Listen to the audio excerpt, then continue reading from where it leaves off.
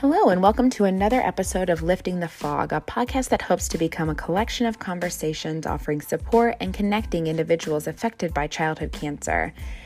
This week, I sat down with Kathy Kirkpatrick. Kathy, similarly to myself, works within pediatric hematology and oncology to support patients and their educational needs. So she acts as a liaison between the child's medical team and the patient's school to just help facilitate and navigate and really partner with a patient's school to create the best school plan possible.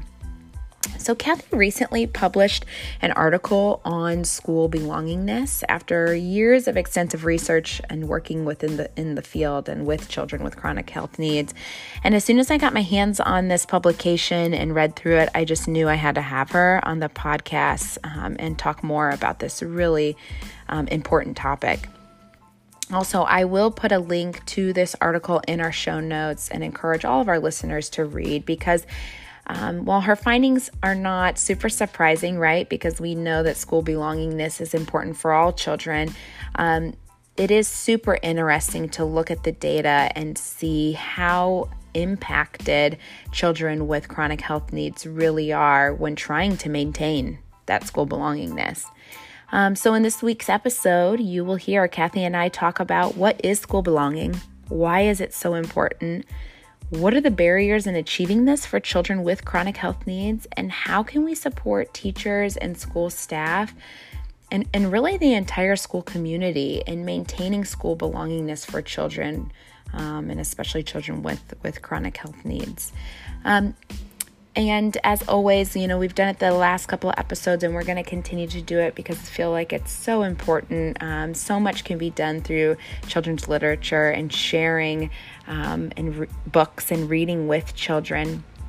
So this week's featured children's lit is another picture book, and it's entitled Same, But Different, written by Jenny Sue Kanatsky-Shaw, and it's a story about two little boys from different sides of the world who become friends while sharing what makes them same, but different. So it's a wonderful story on honoring our differences and recognizing our similarities. It's a favorite for me as a parent. I read this often with my little 4-year-old, and it's a great conversation starters for littles on what they notice about the differences and similarities amongst their friends and people in their community. And again, as always, you can find more children's lit like Same, But Different, and to have those intentional conversations about race, inequalities, kindness, and inclusiveness, all on socialjusticebooks.org. So with that being said, I hope you enjoyed this week's episode. And as always, please email us at liftingthefog1@gmail.com with questions, comments, and thoughts for future conversations. Follow us on Twitter, Facebook, and Instagram at liftingthefog1, and that's the number 1. All right, y'all, without further ado, Dr. Kathy Kirkpatrick.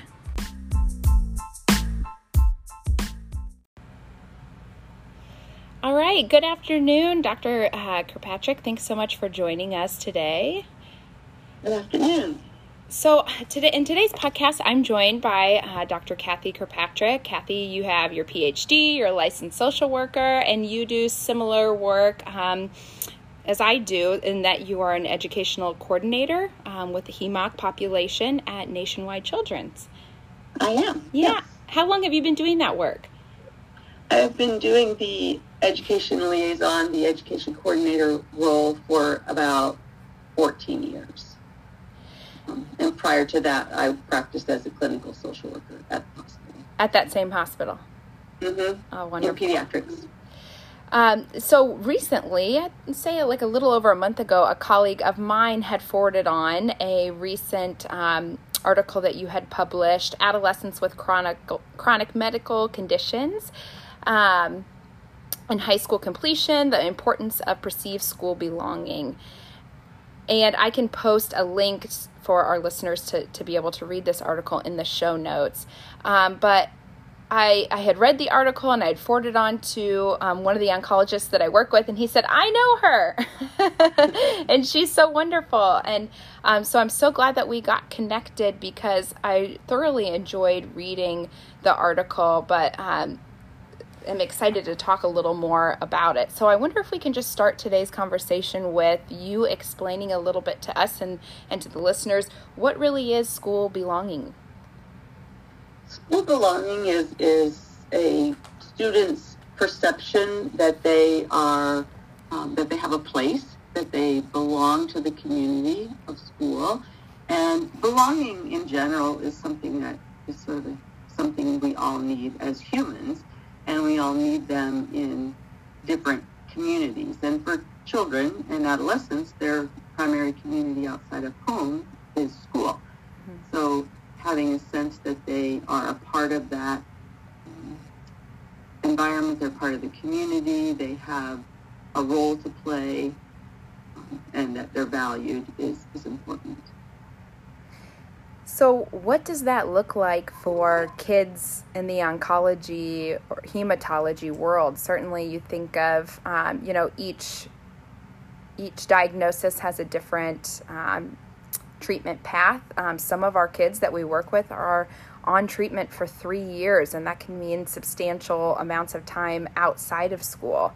So how can you have any school belonging when you're missing so much school?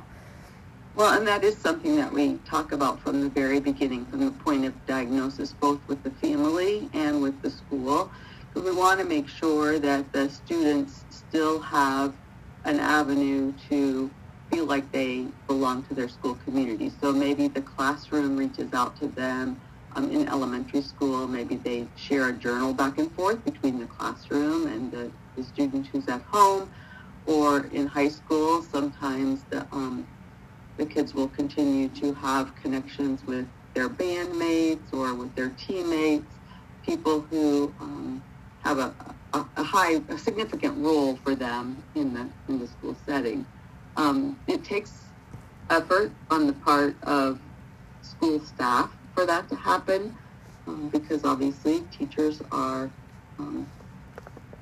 a lot of work to do with the kids that are in front of them every day, and so finding ways to help those students maintain a connection with their absent peer is important. Continuing to have expectations for school work completion is helpful, because if a student, if the school says, oh, don't worry, when you feel better, we'll worry about school, then that student doesn't have a place to belong in their school. So maintaining high academic expectations with accommodations, of course, is a way to help the student feel like they are still a part of what needs to happen every day with school. But it takes a lot of effort. Yeah. And in your research, it wasn't necessarily just specific to oncology, correct? You looked at all, different kinds of chronic illness. And certainly, across the board, children that have chronic illness or medical conditions, whether they be, quote unquote, I guess on treatment or not, have barriers with school belonging? They do, because a lot of students who are struggling with chronic medical conditions miss more school. So they have more absent days. Sometimes they have symptoms of their disease or treatment, like fatigue or pain, that interfere with their ability to function every day. Sometimes students with some conditions, students who have seizures, or students who have GI kinds of concerns, sometimes struggle with embarrassment, worry that their peers will see an event that could embarrass them. So across the board, students who are managing chronic medical conditions both miss more school and have more symptoms that interfere with their daily life. So it can impact all of them. Yeah. And so I'm hearing you talk about kind of the factors that would create those barriers to feel like they have school belonging. Attendance certainly was one. I'm sure that's a pretty substantial one. And then you said, like, due to whatever the chronic condition is, like inability to function or participate, quote unquote, as their normal peers do. Right. What other factors are we missing that are key components? components? We have some anxiety or fear on the part of the adults in the picture. Oh, sure. Parents may be anxious and not want their student to participate to the full extent because they might worry that they will get sick or get hurt. Teachers also can have a high level of anxiety because they don't traditionally get a lot of training in how chronic medical conditions can impact learning or impact social interactions. And so they may feel anxious about how or what to do with the student. Sometimes we also see situations where the adults assume behavior concerns or motivation concerns when it's really fatigue or pain or slowed processing. And, a kiddo who's a sixth grader who's sitting there just looking at his paper when he's supposed to be writing an essay, the teacher may think he's just being a stinker and not doing his work when really he just can't figure out the first thing to do and has some processing or organization issues that are invisible.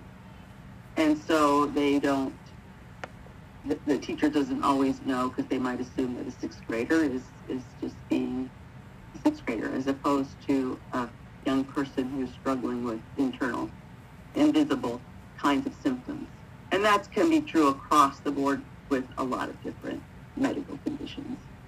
You just, in answering that, brought up two good points that I wanted to talk to you about. One is certainly I work with a large majority of our neuro-oncology population, and really across the board in oncology, kids can have deficits like with executive functioning due to treatment or surgery, radiation, but I feel like it's really prevalent. And of course, like, I haven't done research or I could look at the data, but my gut feeling is that I'm pulled a lot towards my neuro-onc kids and families and giving them support and their teacher support in understanding how to help with executive functioning deficits. Because like you said, it's kind of this invisible thing and it's sort of hard to explain, and it can come off as not being motivated or being lazy or disengaged. So I wonder, you've been at this a while and have done a lot of really wonderful research. So what are some, I guess, tips of the trade for people like me that are, I guess I'm 5 years into this field, but I sometimes struggle with getting that across when trying to advocate for children. And I'm sure you can relate. It can feel a little frustrating for families and for us. It's like, gosh, why can't we get this as a team and support this kiddo? So kind of a loaded question, but what are your thoughts on that? It can be tough, and I see it on two different avenues. Sometimes it's hard to convince parents that their child has cognitive late effects of their condition. Absolutely. Because they see a well child and want to put whatever the cancer diagnosis and treatment behind them. So either choose to or just don't look at their child's struggle as something that's related to their medical history.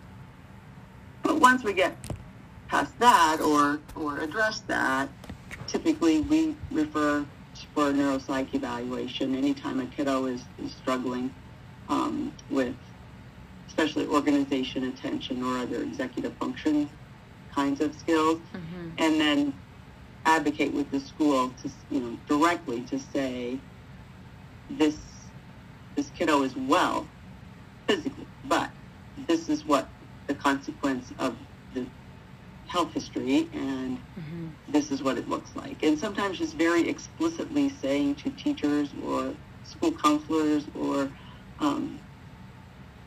folks who need to be that student's champion at school, this is what is happening. So this is what you can do. If he's just sitting there looking at his paper, maybe what you need to do is help him make a list of, first I do this, then I do that, and then I do that. And then they can get started and provide those structural supports. And so I pretty explicitly recommend those things to parents and teachers. Yeah. And neuropsych evaluations are so wonderful because that's the data is right there and it's black and white. And, gives school lots of times really great suggestions on things that they can do or implement in the classroom to help support some of those needs. So, but yeah, I feel like the thing that works best for me is just trying to build relationships with school so they see me as a trusted person trying to help them, not tell them what to do, but just try to be along for the ride. This is, none of us can predict what's going to happen next. So we're all in this together to support, the main objective is to support the child, the patient. I think that's critical, and I think assuming that the school has the child's best interest in mind. Absolutely. They just may not have had this experience before and are feeling at a loss about what to do. Yeah. Another thing that I think that in terms of belonging is that a lot of times when we have young people who are struggling with executive function deficits, they also can have some social interaction struggles. And so you'll have the kiddo at the lunch table who is, with his friends. If somebody tells a joke and they're all laughing and he doesn't get it until, 10 seconds later, and then it's too late and they're gone. So there's a lot of social awkwardness, or they don't get subtle social cues that other young people might get, and that can interfere with social relationships, and it can interfere with the teacher too. The adults. That why is this child not listening to me? Yeah.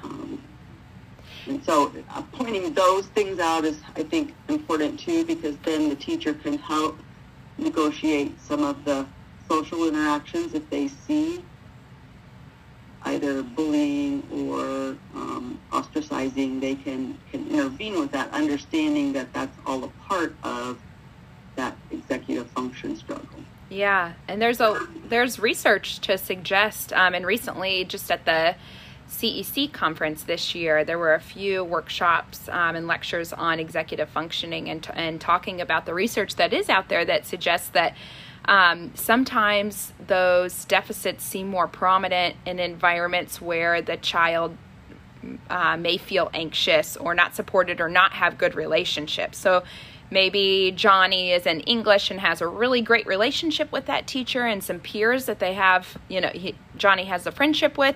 He feels comfortable to take risks and be a learner in that classroom, and he does well. But then he goes to math and maybe doesn't have a good relationship or, with the teacher, doesn't have peers, and then we really see like processing speed and memory kind of come to the surface.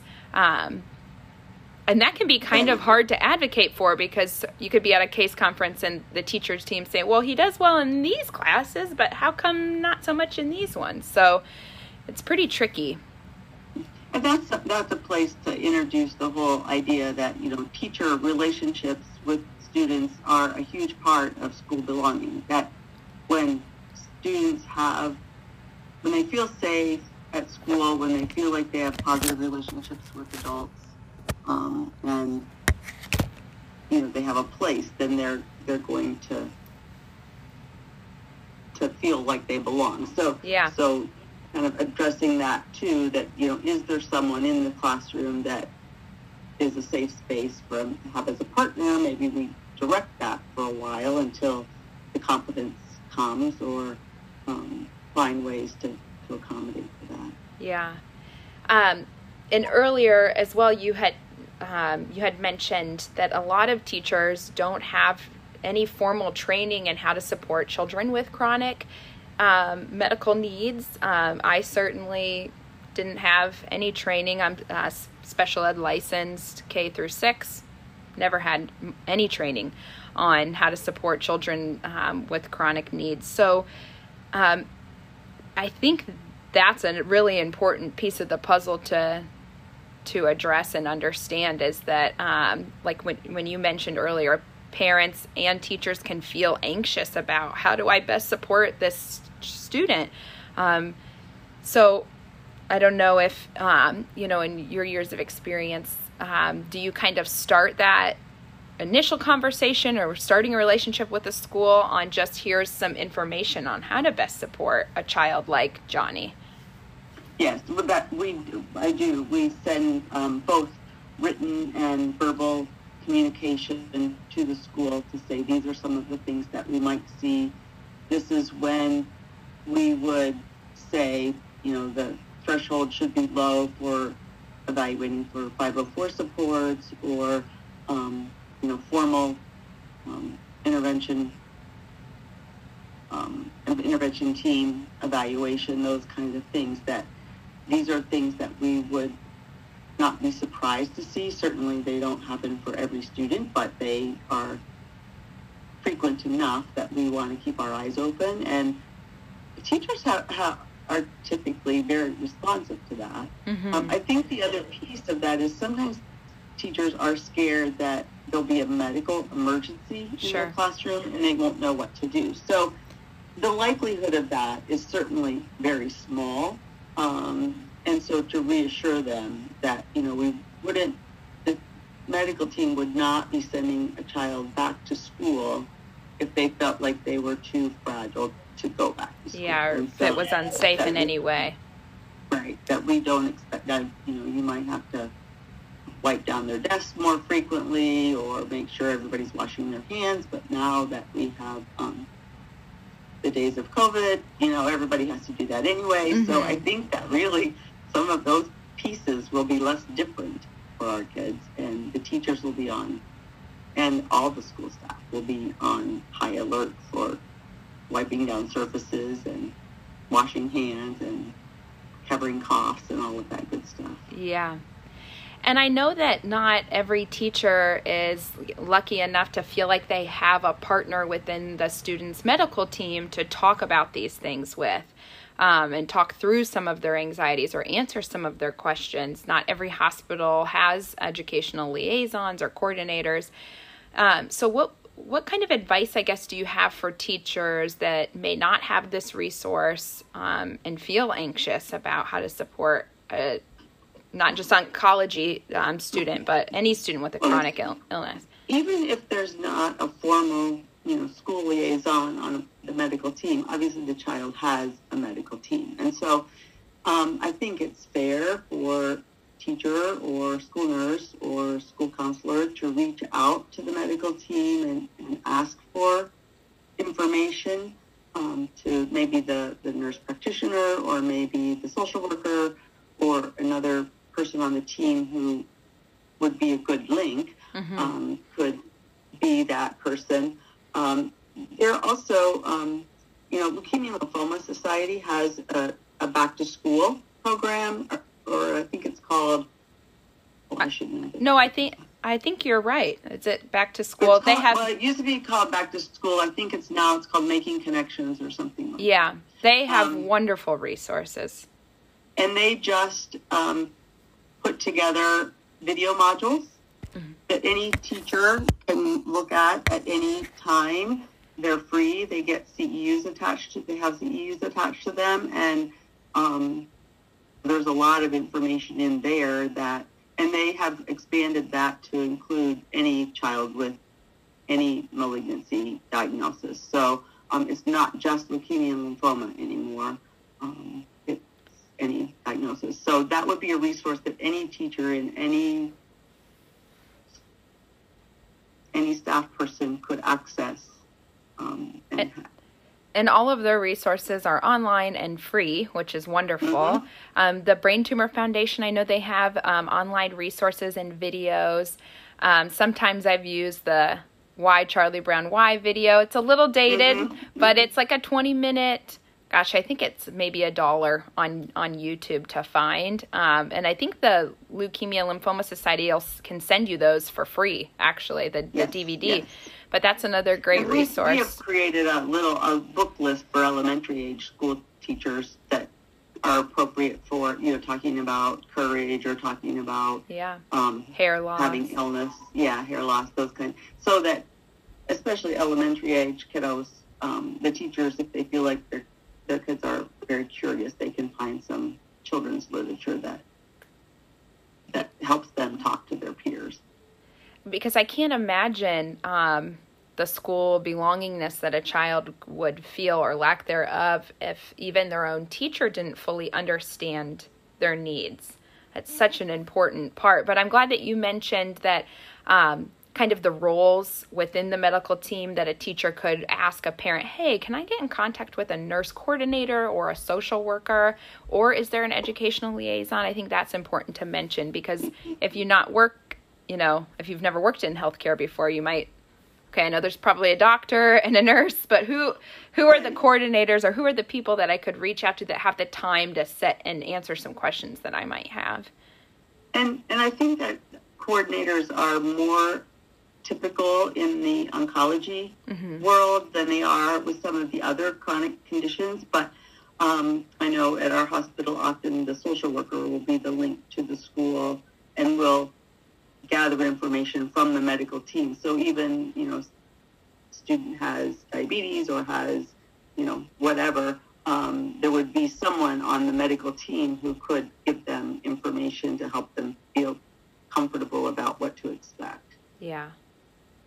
I definitely. If you think too about if the teacher is anxious and afraid of the kiddo, if someone acts anxious or like they're not sure how to act around you, you don't feel very connected or very much like you're important to them. So, I mean, that's true for all of us as humans. If we feel like someone's edgy around us, we're not going to feel real connected. So it's important for the adults in the school to kind of be aware of those anxieties as well. Yeah. I just recently listening to a podcast with a palliative care physician talking about the relationship between child and parent, and how the children are so in tune to what the parents are feeling. And sometimes parents being quite unaware of that. So you're just making me think of that,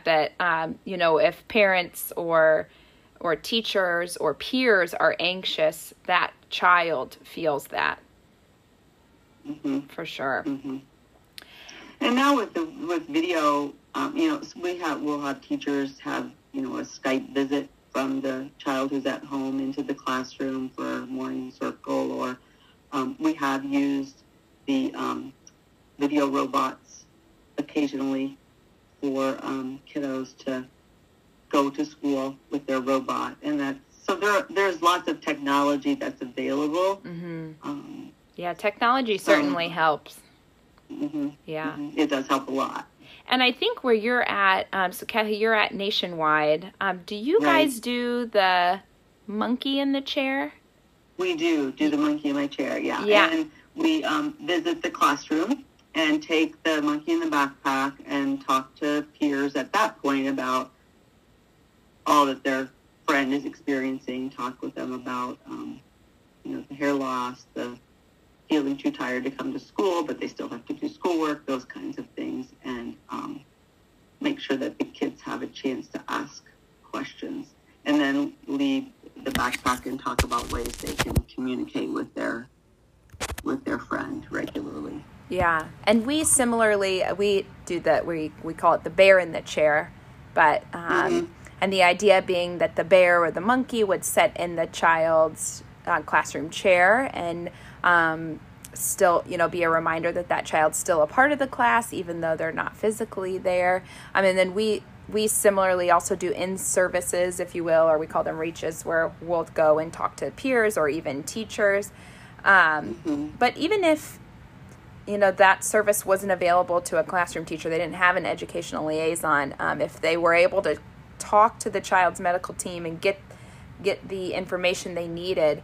Classroom teachers could certainly be having conversations about, basic diagnosis info, right, related treatment. And sometimes they need to have the information so they don't feel so anxious about what to say to the kids. And school counselors are a great help. Oh, absolutely. Well. Yeah. And in fact, over the last few years, I've noticed a change where schools, they don't want to give up any instructional time, or they feel a little uncomfortable with having someone from the outside, even if we're coming from the hospital, to come into the classroom.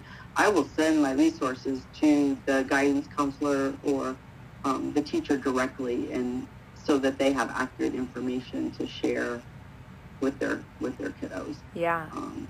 And provide provide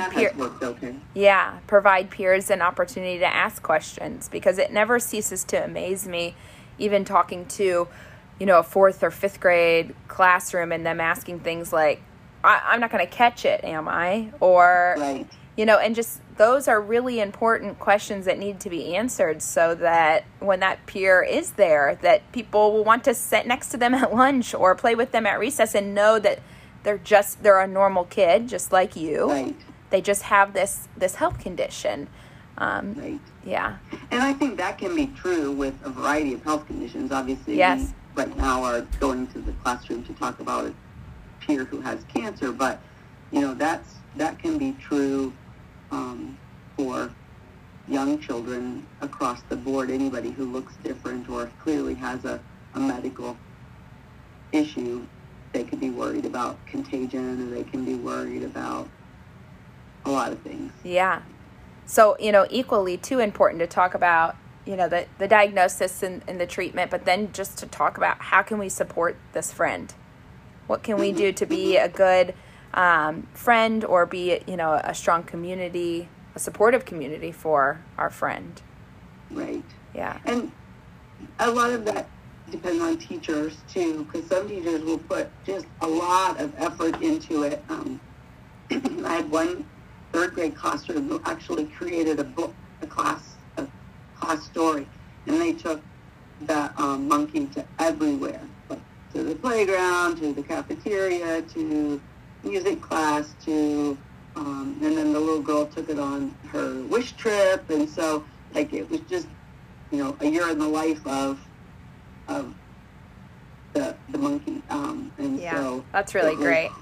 So, but that takes a lot of work. So, yeah. And other teachers will do the journaling. I think a lot of teachers do the journaling because it gives kids practicing writing letters back and forth, or the whole journaling experience, writing about what they did this week in school to send home to the friend, and that also helps maintain that connection. Yeah, shows this the student that has the chronic condition, like, I'm cared about and thought about when I'm not there. Like they didn't forget about me. Right? Yes, yeah. Right.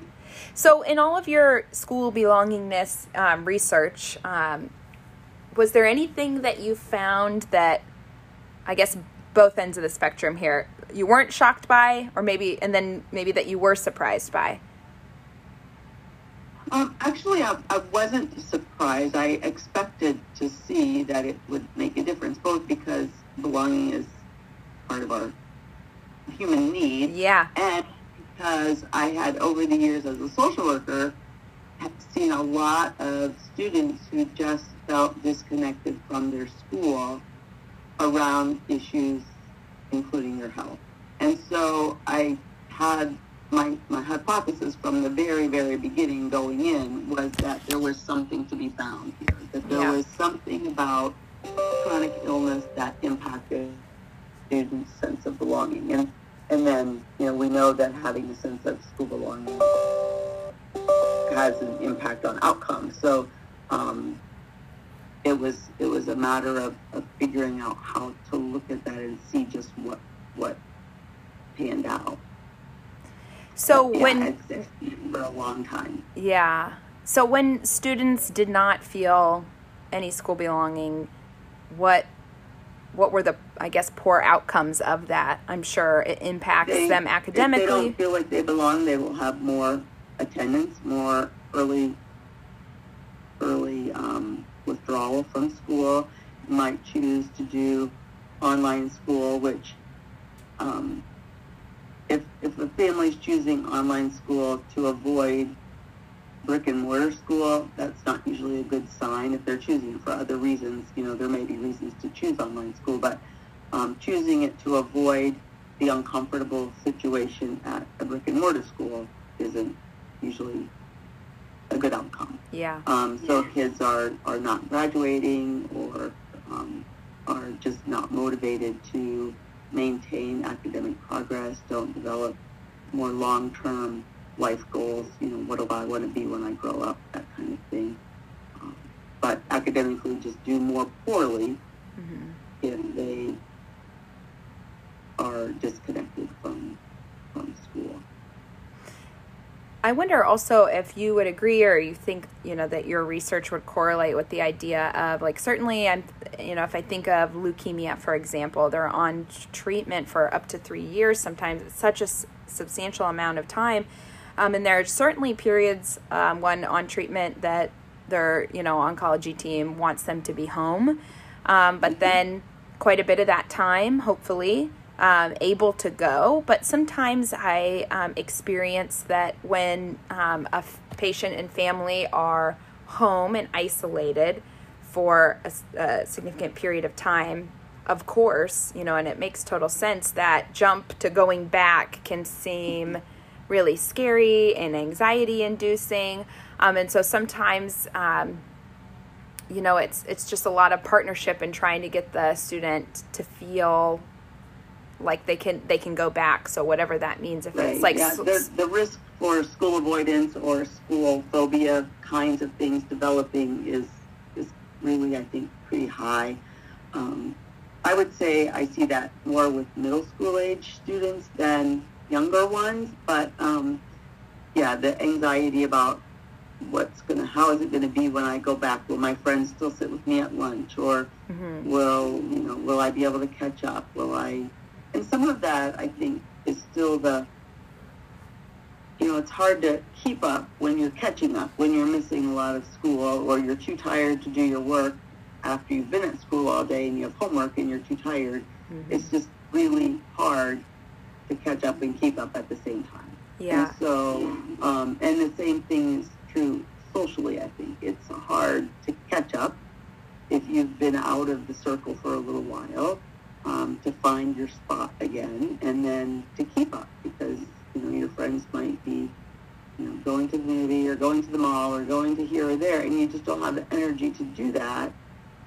It's hard to get reacclimated with that social group as well. Yeah. So giving a lot of anticipatory guidance for families and students is helpful.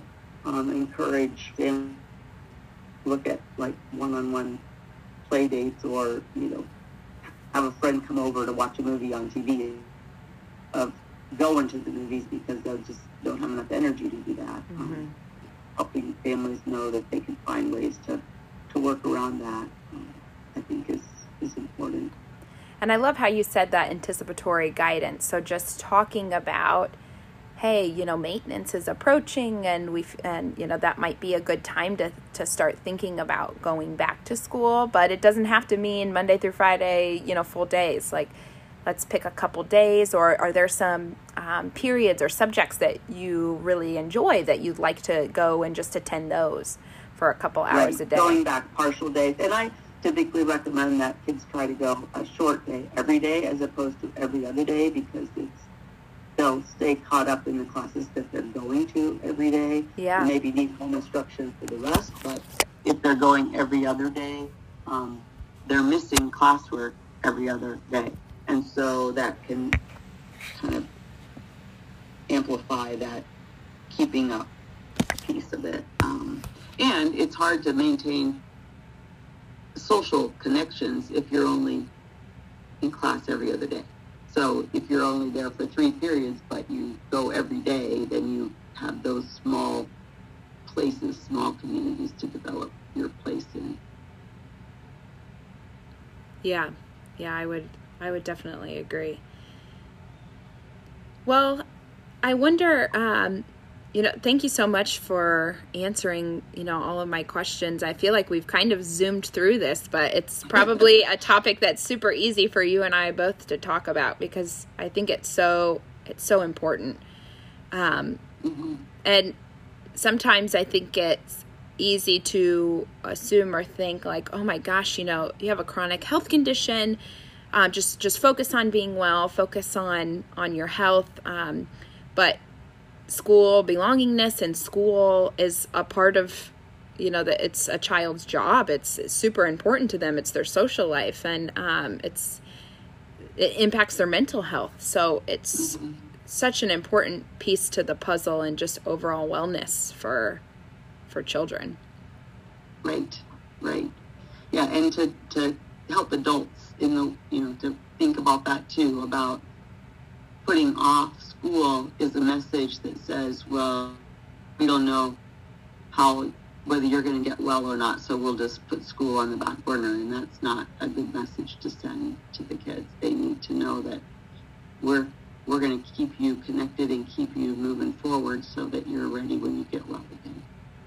Yeah, definitely. Well, like I said earlier, I'm going to put a link so that our listeners can read your article on school belonging because it was a really great read and I enjoyed it. And so I guess too, how many years of research and time went into this? Well, I used an existing database to measure, to use to get the data. So that I didn't do that piece of it, but I mean, it was all a part of my my PhD work. So it took a while. It took a while, yeah. Well, it's really great, and I forwarded it on to a lot of oncologists that I work with. Okay, good. Yeah, because it's great work and super important information to share. The awareness of that piece of a child's being is important for everybody to think about. That's something we need to cultivate as well as their medical well-being. We need to cultivate their sense of being a part of a bigger community. Yeah. And in a dream world, maybe down the road in the formal training for teachers, there will be more, especially special ed teachers, but all teachers, general ed teachers, there'll be more formal training in how to support kids with chronic health needs and who to ask questions to. Right. And that would certainly be my hope, that would become an element of of teacher training, because most teachers are going to see quite a handful of students. If you think that anywhere from like 12 to 20%, or I can't remember exactly. I think it's 20%. I'm actually looking at it. Yeah, 20% of youth in the United States live with some sort of condition that that's significant. That's a lot of kids. Yeah, and that they're going to cross paths with those students all through their career. So understanding and not feeling anxious is pretty important. Yeah. Well, maybe Kathy, you and I can just hit the road and bebop around the United States, and we'll do some workshops and talk to teachers about. That'd be great. Well, I'm so glad that we got to do this today, and I'm so thankful for your time. We'll put a link to this article in the show notes. And like we talked about earlier, if you're an educator and you're listening, the Leukemia Lymphoma Society has just a wealth of resources that are free. And they're super easy to work with. We hand out some of the resources in our clinic, and I email them and say, hey, can you send me 100 of these packets? And they do it on a dime when they have it in stock. But there's lots of stuff that you can just print off that are PDFs just right there on their website. So, and it applicable really, you can swap out cancer for a lot of things. So, all right. Well, thanks so much, Kathy. Thanks for having me.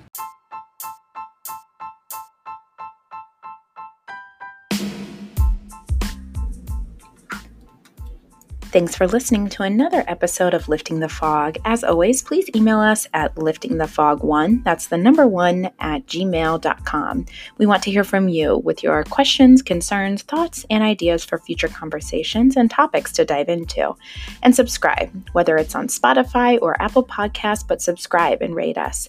We would also love for you to follow us on Instagram and Twitter at liftingthefog1, and please hashtag us at #liftingthefog. And as always, Lifting the Fog is an independent podcast. All information, thoughts, and opinions shared are for informational purposes only. No material on this podcast is intended to be substituted for professional medical advice, diagnosis, or treatment. Please always seek the advice of your qualified health provider with any questions that you may have. Thanks for tuning in.